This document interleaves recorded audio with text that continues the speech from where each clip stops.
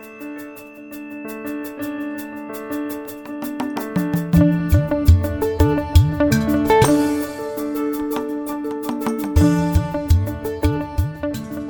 to Regenerative Medicine today. This is John Murphy. My pleasure to welcome to this podcast Dr. Alex Soto. Dr. Soto is a faculty member, Department of Pathology with the Liver Center at the University of Pittsburgh. Dr. Soto, welcome to Regenerative Medicine today. Good morning. Thank you so much for the opportunity, John. So I asked you to join us today because you've recently published a paper describing how you grow livers in the laboratory. Can you describe a little bit about your findings?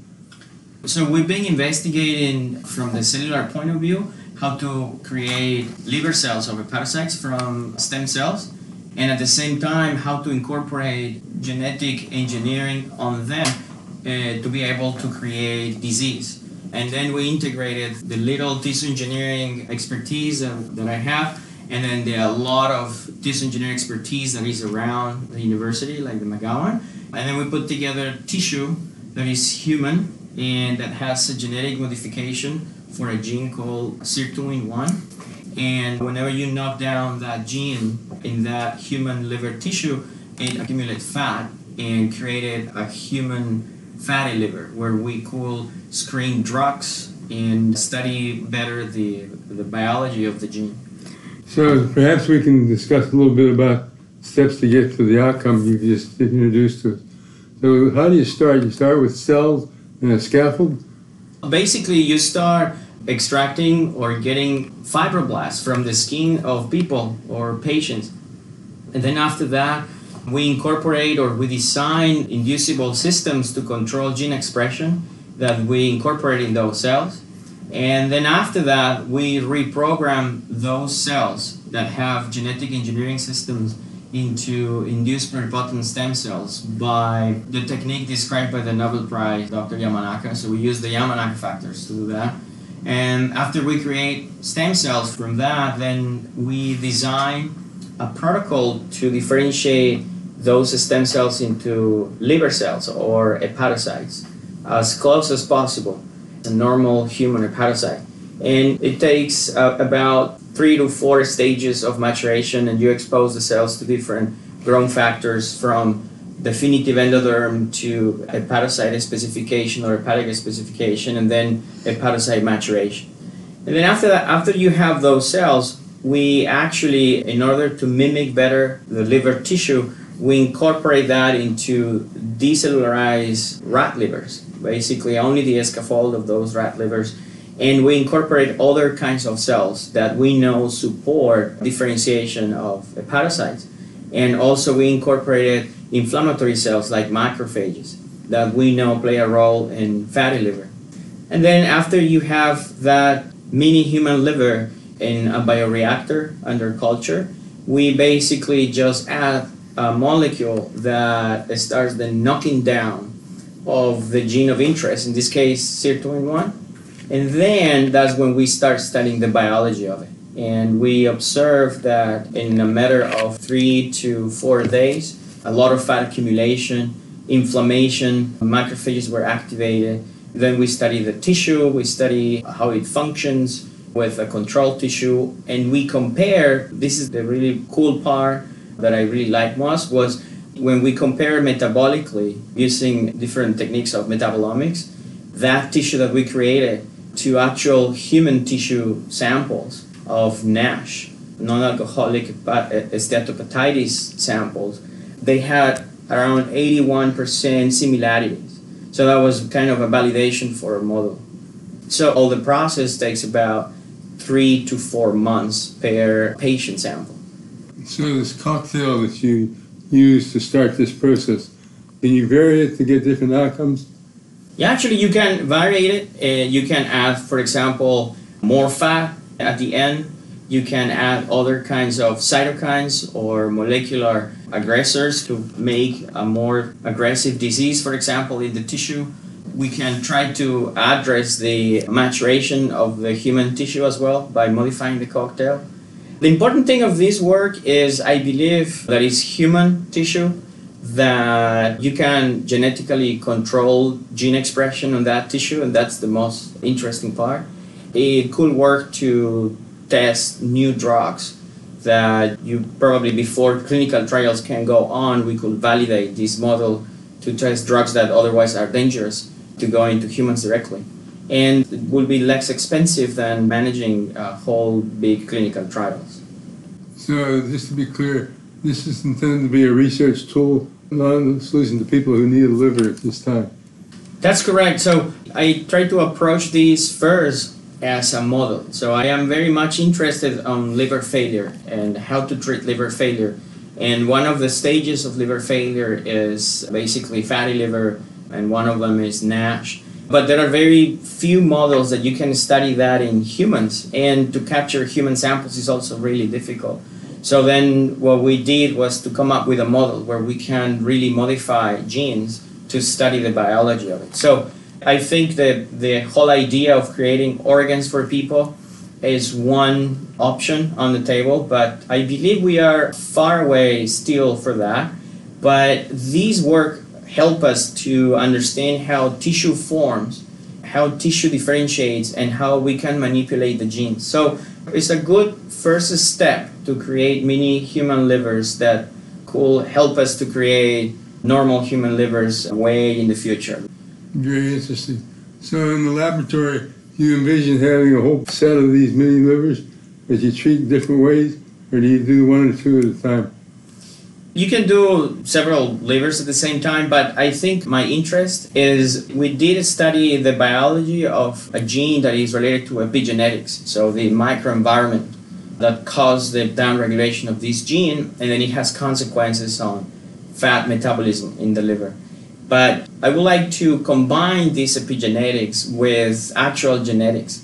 So there are being described many polymorphisms of single nucleotide polymorphisms, or SNPs, that have been related to liver failure, and most of them have been described just by large association studies. But it's very difficult to study what the consequences of having that little mutation in our bodies has on developing liver failure. So I've been collecting human liver samples, I've been genotyping them, and now we have a nice collection of, or a banking of cells that have these different genetic polymorphisms that are related to liver failure. And we have other polymorphisms or other cells that have polymorphisms related to resistance or protection to liver failure. And what we are going to start doing is making mini human livers from those cells and study the biology of those genetic modifications that basically, that's what makes us humans, the differences in genetics, and combine that with epigenetics. That's one step that we are doing now. The other one is we started the process to take skin samples from patients that have fatty liver here at UPMC. And what we are going to start doing is these patients are under different kind of clinical trials, testing new drugs. For example, there is a new drug that is causing a lot of hope. It's an FXR agonist. And the problem with that drug is that only about 10 to 20% of people with fatty liver respond to it, which is awesome. But the other 80% do not, and we don't know why. So what we want to know is why. So we're going to be taking samples from these patients, making mini livers from them, and comparing the metabolism in vitro versus the results in clinical trials, and hopefully we can figure out why people respond or not. And doing that, I believe we can help preclinical studies so that we can guide patients to the right clinical trial or the right therapy. We can decide to which drug they are more responsive based on making mini livers from your skin and treating those mini livers before you go into a clinical trial. So those are the two steps we are following on the biology part. So you described some of the science behind your work. Let's talk a little bit about the problem. How much mortality is there from liver failure at this point? In the United States, there is this strong infrastructure for transplantation. From all the population that needs transplant, about 30 to 35% receive it. But even though we have a mortality of 30,000 people a year, and we have millions of people suffering of NASH or NAFLD, or in the process of developing fatty liver. Also, it's considered an emergency right now because it's the second cause of liver transplant. So can you describe a little bit the limitations of this particular technology? I think we have two main problems with this. One of them is that the differentiation or the maturation of the liver cells we can produce is not entirely comparable to a normal human cell. So I believe maturation is an issue, and we are working on it by finding out and adding stuff into the cocktail that you mentioned before for differentiation based on normal development. So maturation is one of the issues. The other issue is the other cells, the non-parenchymal cells that we should be adding. So it's basically limitless, but it will be ideal that we can produce those non-parenchymal cells like endothelial cells, fibroblasts, mesenchymal cells, macrophages from the same cell source of iPS cells. In this work, what we did was producing hepatocytes from iPS, and all the other parenchymal cells were basically primary cells. So it will be ideal that we could produce the whole human organ based on iPS cells. So it's also things that we are working on. So how long does it take you to grow a mini liver?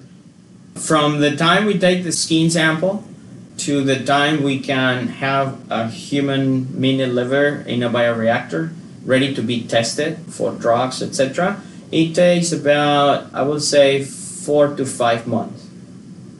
It may seem long to some people, but it's really a short time in terms of the alternatives.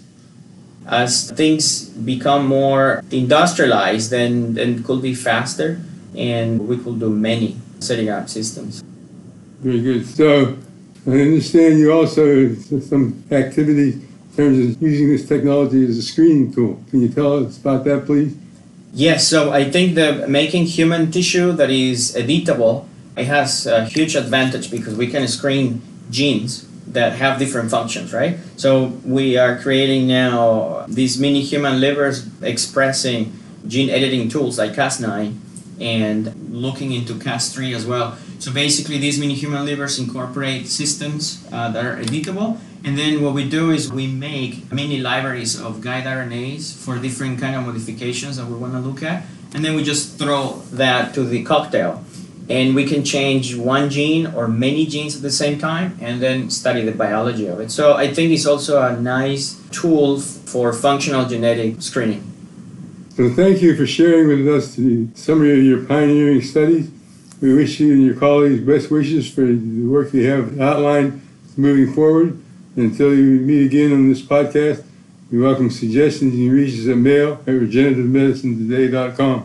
Thanks to the McGowan Institute for Regenerative Medicine that sponsors this podcast series.